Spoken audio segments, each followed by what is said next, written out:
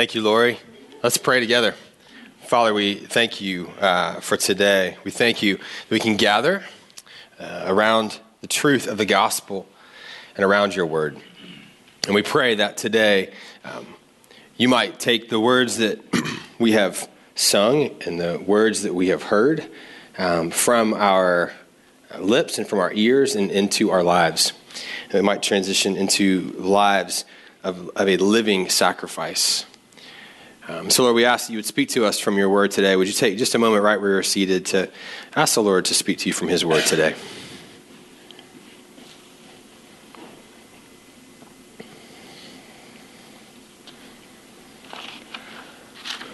Lord, thanks for your faithfulness to speak to us.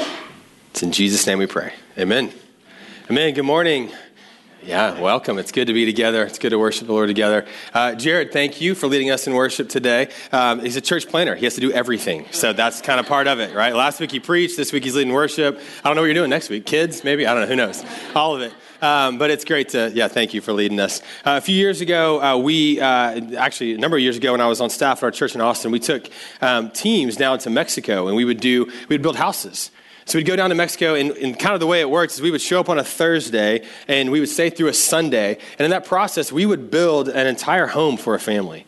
And it was such an awesome trip. We would usually take a big team and build 3 houses, and we would show up on Thursday, and the families were kind of in one spot that they owned, and they would usually have like a lean-to, or they would have some shelters, or some tarp as their shelter. That was basically their home. And by Sunday, they had 4 walls, a roof, and even some furniture. And it was always such a joy to go and do these trips. But one of my favorite things was to see the response of the families. Because there was so much to this response. I mean, as the families would watch this thing happening, we show up, but they don't know us, we don't know them. They didn't deserve it, they didn't earn it. It's just a gift that's given to them. And their response was always so motivating and telling. One, the adults, they typically were just paralyzed with emotion. Tears often as they would come and talk to us, and they might make lunch for us or do something like that just to, say, oh, thank you. They just kept saying, thank you, thank you, thank you, because they knew they were going from basically homeless to having a home within one weekend. But the kids, they had a very different response to us showing up. The kids were immediately like, hey, we want to get to know you and we want to play with you. We want to help. Let's hammer a nail. They were playing with us. And as we started building things, they wanted to engage in it. So we built the framing. They're like, how's this framing work? They were like shaking it. And once we got the doors built, they were opening and closing the doors. They're like, hola, hola. It was like, hola, knock on the doors. Once we had built beds, they would jump on the beds. We were like, we better tighten those a little more. They wanted to participate. They recognized, they were saying, something is this new reality. I want to live in this new reality. Whereas the adults who understood deeply, they were paralyzed by emotion. The kids were like, let me live in this new reality in our new home. And as we transition as a church into Romans 12, as we just heard read from Lori, the rest of Romans is a response to Romans 1 through 11. What God has done for us, that God has given us something we did not deserve. We did not earn. He has, by his grace, given us new life. That Christ died for us while we were yet sinners. That we are slaves to sin, but now we're adopted children of God. We once were hopeless, but now we have hope. All of that has changed. And because of that, how do we respond? And the rest of Romans 12, it's like responding like these kids. It's like, well, I want to live it out. I want to live out the truth of what this actually means for us. Not just being paralyzed by emotion, by all that God has done for us, but living it out in this new reality. And so as we saw in Romans 12, I want to read this beautiful verse, one of my favorite passages in Scripture, Romans 12, verse 1. I appeal to you, therefore, brothers, by the mercies of God, to present your bodies as a living sacrifice, holy and acceptable to God, which is your spiritual worship. So here he is, after saying all that he said in Romans 1 through 11, he says, therefore, in light of all that, I urge you to present your bodies, your whole life, as a living sacrifice. That our worship is responding as a living sacrifice. Now, he uses a really interesting word here when he says sacrifice. It's a word that, especially for the Jewish readers of the time, they would have seen this as a callback to Old Testament worship, where they would bring a dead animal to sacrifice as a part of their worship. But this is being turned on its head, because now it's not a dead animal. Now it's a living sacrifice. It is a life of sacrifice. It is a life of surrender. And then he also uses this phrase, which is your spiritual worship. And again, there's a couple different words for worship, but he uses the word worship here that again would have called back to what the priests did and what the Levites did at the time. And so what Paul is doing is he's saying that worship is no longer only when the priests and the Levites bring their sacrifice. Or in our case, worship is no longer only when we gather to do this, to sing and worship as we typically call it, though it includes that. But worship is responding as a living sacrifice. It is laying our entire life down to God. Nothing withheld. That God, who has given us everything, we now lay everything down and surrender to him. A living sacrifice, surrendered, submitted to God. He uses this word when it's translated spiritual, but the word is actually logikos, so it's like translated as rational or thoughtful or reasonable or genuine and true. In other words, this is your reasonable act of worship. That if God has given you everything, the only reasonable response, the only rational response is to surrender everything back to him and to lay it down all on the altar. Worship, though we tend to think when we use the word worship, it's gathering what we just did, where we gather to sing. It is part of it.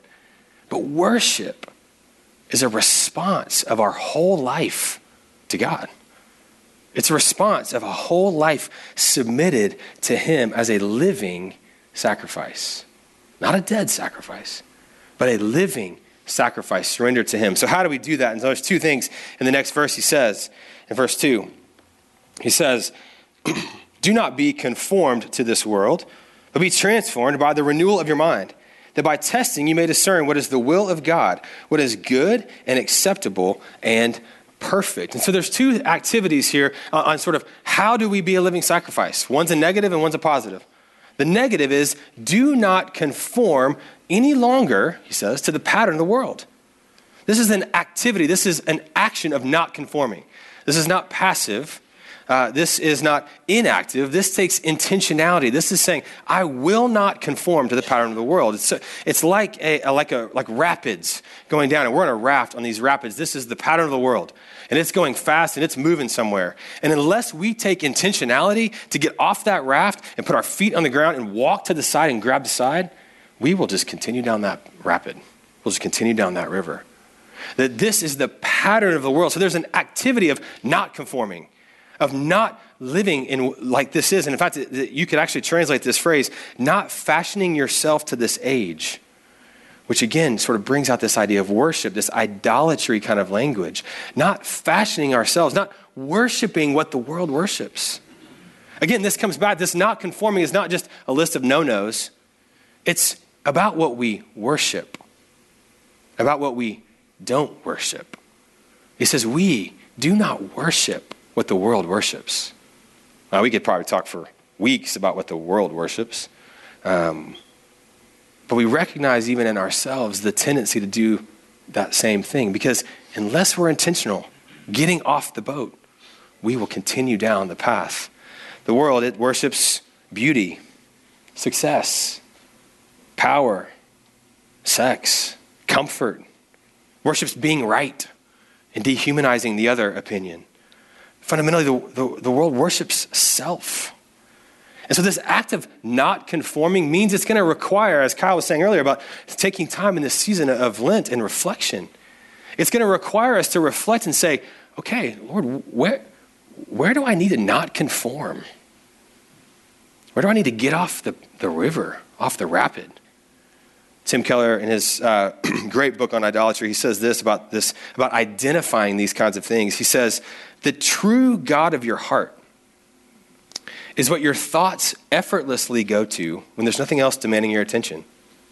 What do you enjoy daydreaming about, he says? What is it that occupies your mind when you have nothing else to think about? Do you develop potential scenarios about career advancement or material goods, such as a dream home or relationships with a particular person? He says, 1 or 2 daydreams do not indicate idolatry, but ask rather, what do you habitually think about to get joy and comfort in the privacy of your heart? You see, not conforming is stopping, reflecting, saying, what do I need to not conform in? What's just the pattern that I'm on as I live in this world? It's the intentionality to say, I don't want to worship those things. I want to worship God, give my whole life as a living sacrifice. And so the first activity is we do not conform. The second is that we're to be transformed by the renewing of our minds. This is also active. This verb tense it's translated keep being transformed. It's ongoing. Both of these things are ongoing things. They're not just once. It's a life lived of not conforming and of being transformed by the renewing of our minds. And this idea of, we've talked about this in Romans, this consider yourself dead to sin and alive to Christ. Consider yourself, put that into your mind and recognize what we need to know about who God is, not who we are. And the mind is, in many ways, the control center of our attitudes and our thoughts and our feelings and our emotions. We need to renew our mind by reminding ourselves who God is and who we are because of that, as we've just seen for 11 chapters in Romans, and of who we worship. We're transformed by the renewing of our minds so that we can worship him. We bring into mind thoughts and people and ideas and the scripture so that it continues to prick our affections for God. And he says to what end? At the end of verse 2, he says, so that you may discern what is the will of God, what is good and acceptable and perfect. So as we live as living sacrifices, as we stop worshiping what the world worships, as we renew our minds to continue to be transformed, we get a sense of what the good and the acceptable and the perfect will of God is. In fact, over time, this is a long process. But over time, that we see in full color God's design, his desire, his plan, his will on display. And so we respond. Paul says we respond like those kids who start living the reality. We live our life as a living sacrifice, surrendering to God, submitting all of our lives to him. But secondly, he says our worship plays out in responding as a humble steward. Again, this is all of life. This is an all-of-life response. And so if this is an all-of-life response, then that means that the way we use our time, our resources, our gifts, our natural abilities, all will be as an act of worship to God and for the people of God. Let's keep reading. Look with me again in Romans 12, verse 3. He says, for by the grace given to me, I say to everyone among you not to think of himself more highly than he ought to think, but to think with sober judgment, each according to the measure of faith that God has assigned. For as in one body we have many members, and the members do not all have the same function, so we, though many, are one body in Christ, and individually members one of another. Having gifts that differ according to the grace given to us, let us use them. If prophecy in proportion to our faith, if service in our serving, the one who teaches in his teaching, the one who exhorts in his exhortation, the one who contributes in generosity, the one who leads with zeal, and the one who does acts of mercy with cheerfulness. And so what Paul is saying, again, is as our whole life is a living sacrifice, part of that means that we respond as a humble steward of what God has given us.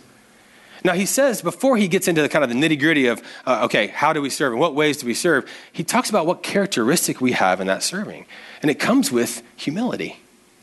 Humility is this constant recognition of the grace of God. I like the way he defines it here, to not think of ourselves more highly than we ought. To recognize what God has given us, and we want to live in those gifts and activate those and engage in those, but not to live higher as if, see, pride says, oh, this is from me. Pride says, oh, this gift, whatever it is, that I have attained it and I've perfected it. But humility says, if not for the grace of God, where would we be? How do we serve? How do we give our lives? We use our gifts humbly, but also why? Notice what he says. It's intentional. It's really interesting. He says, why do we do this? Because we are one. We are one body. It's for the sake of unity. Now, I'm blown away how much the New Testament talks about unity.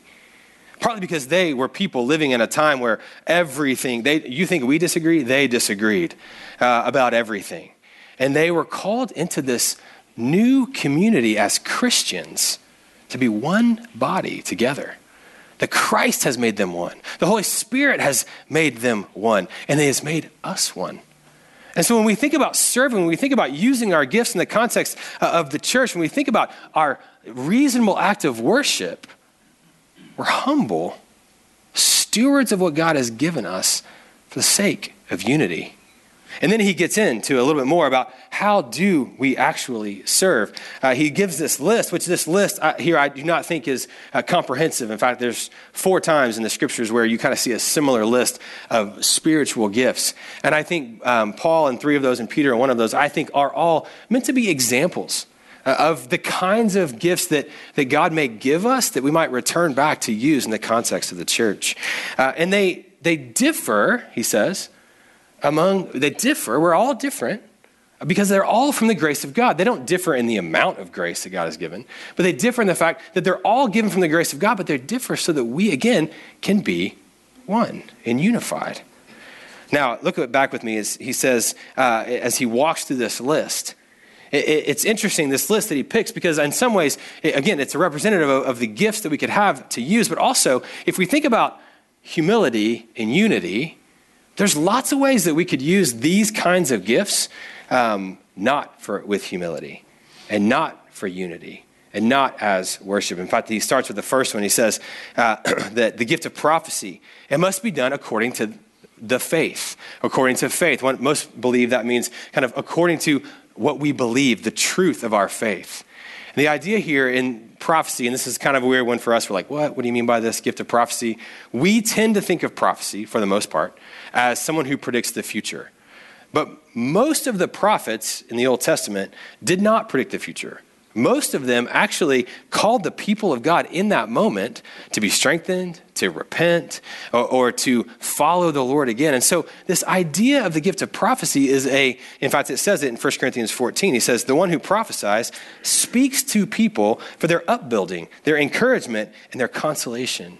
So this gift of prophecy is really speaking God's word into people, into one another, as a way of building up, as a way of building hope, maybe bringing a rebuke. And so this gift, it must be according to the scriptures, because if it's not, then it will do way more harm than good, as he says, and to the proportion to our faith. He goes on, he says, if your gift is to serve, then serve faithfully, not self-serving, but instead putting others' interest above your own. He says, if your gift is to teach, well then teach. This doesn't have to be to a crowd. Sometimes we think of teaching as, one particular way. Teaching can be, the gift of teaching can be used across the table on a napkin. It can be used in a classroom with kids. It can be used in a small group. The gift of teaching is not about building a platform. He says, if the gift is to teach, then just teach.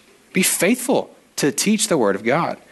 He goes on, he says to exhort, which means this idea of exhortation means a word of encouragement and sometimes even rebuke. To do it faithfully.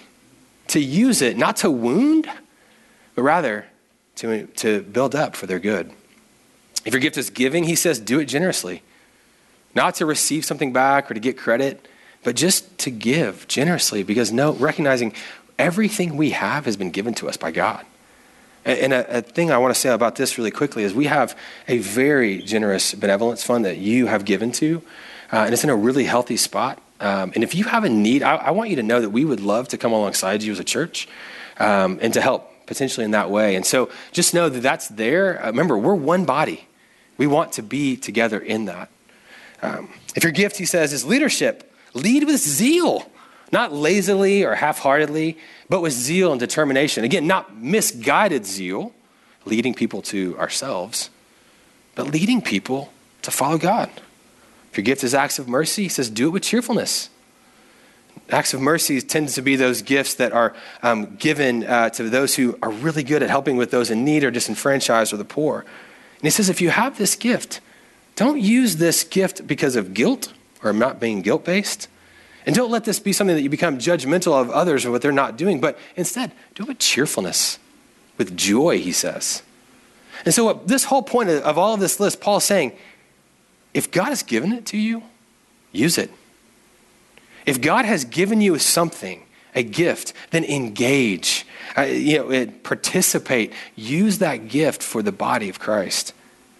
Now, as I think about this for our church at White Rock, there's so many people here who are serving week in and week out and using your gifts in the context of our church. It's honestly one of my favorite things about our church, to see in every different context. I get to see it sometimes in ways that maybe you guys don't get to see it, which is really fun to see the gifts of God being used in our church. But I want to encourage everyone to participate, to engage in this. We do have needs. You've heard we have a lot of kids, maybe. We have a high proportion of kids to adults, so there are needs. And serving because there's a need is a great thing. It's great. But this passage is saying, serve, engage, because God has made us one. We need you. We need every single one of us serving because we are the body of Christ. That's the way God designed it, that we would be serving and engaging together, again, for the whole. But also, as we go back to how it began, it's all a part of our worship. That the way we serve, the way we use our gifts that God has given us, it's for each other because we're one, but it's also to God as our reasonable response in worship. You guys prayed for us last week. Thank you for that. We were in Costa Rica, and while we were there, we were teaching on the doctrine of God. And when we taught for 4 days on just all the beautiful attributes of God, the incommunicable, the communicable. I mean, it was so fun to teach about all the doctrine of God. After 4 days of teaching, the last 3 lectures, only 3, were the response to all of this. Like, what do we do? Here we've talked about all this stuff about who God is. And so the last 3 lectures, and the 3 lectures are, 1 was a response of worship. 2 was a response of service and love. And 3 was a response of obedience. I got to go first, and I had worship. And so I talked from this passage, and I was sharing, and I said, the only reasonable response to everything we have done the last 4 days, the only reasonable response to a God of the universe who has come to this earth for us is worship. And as the translators were saying that, I saw Stephen and Michelle laughing, and I was like, why are they laughing? And then I realized, they're laughing because I basically just told them, you don't have to listen to the other 2 lectures. Mine's done, and then you can leave after this. The only reasonable response. But of course, what we're seeing here is that in Romans 12, worship encompasses everything. Of course, it encompasses love and obedience and service because worship is a all of life submission to God. And so I stand by my statement, even though they made fun of me. The only reasonable response to the truth of the gospel is all of our life on the altar of God. All of our life in worship, not conforming to the ways of the world, being transformed by the renewing of our mind, and using as humble stewards the gifts that God has given us for one another as a part of our worship to the Lord. Worship, as Paul is saying, is designed as a all of life submission to him. Let's pray. Father, we thank you for this passage.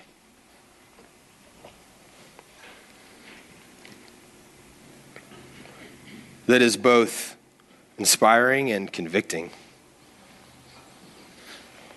What it would look like to give our whole life to you. And Lord, the minute we read verse 1 and 2, we recognize that we hold back.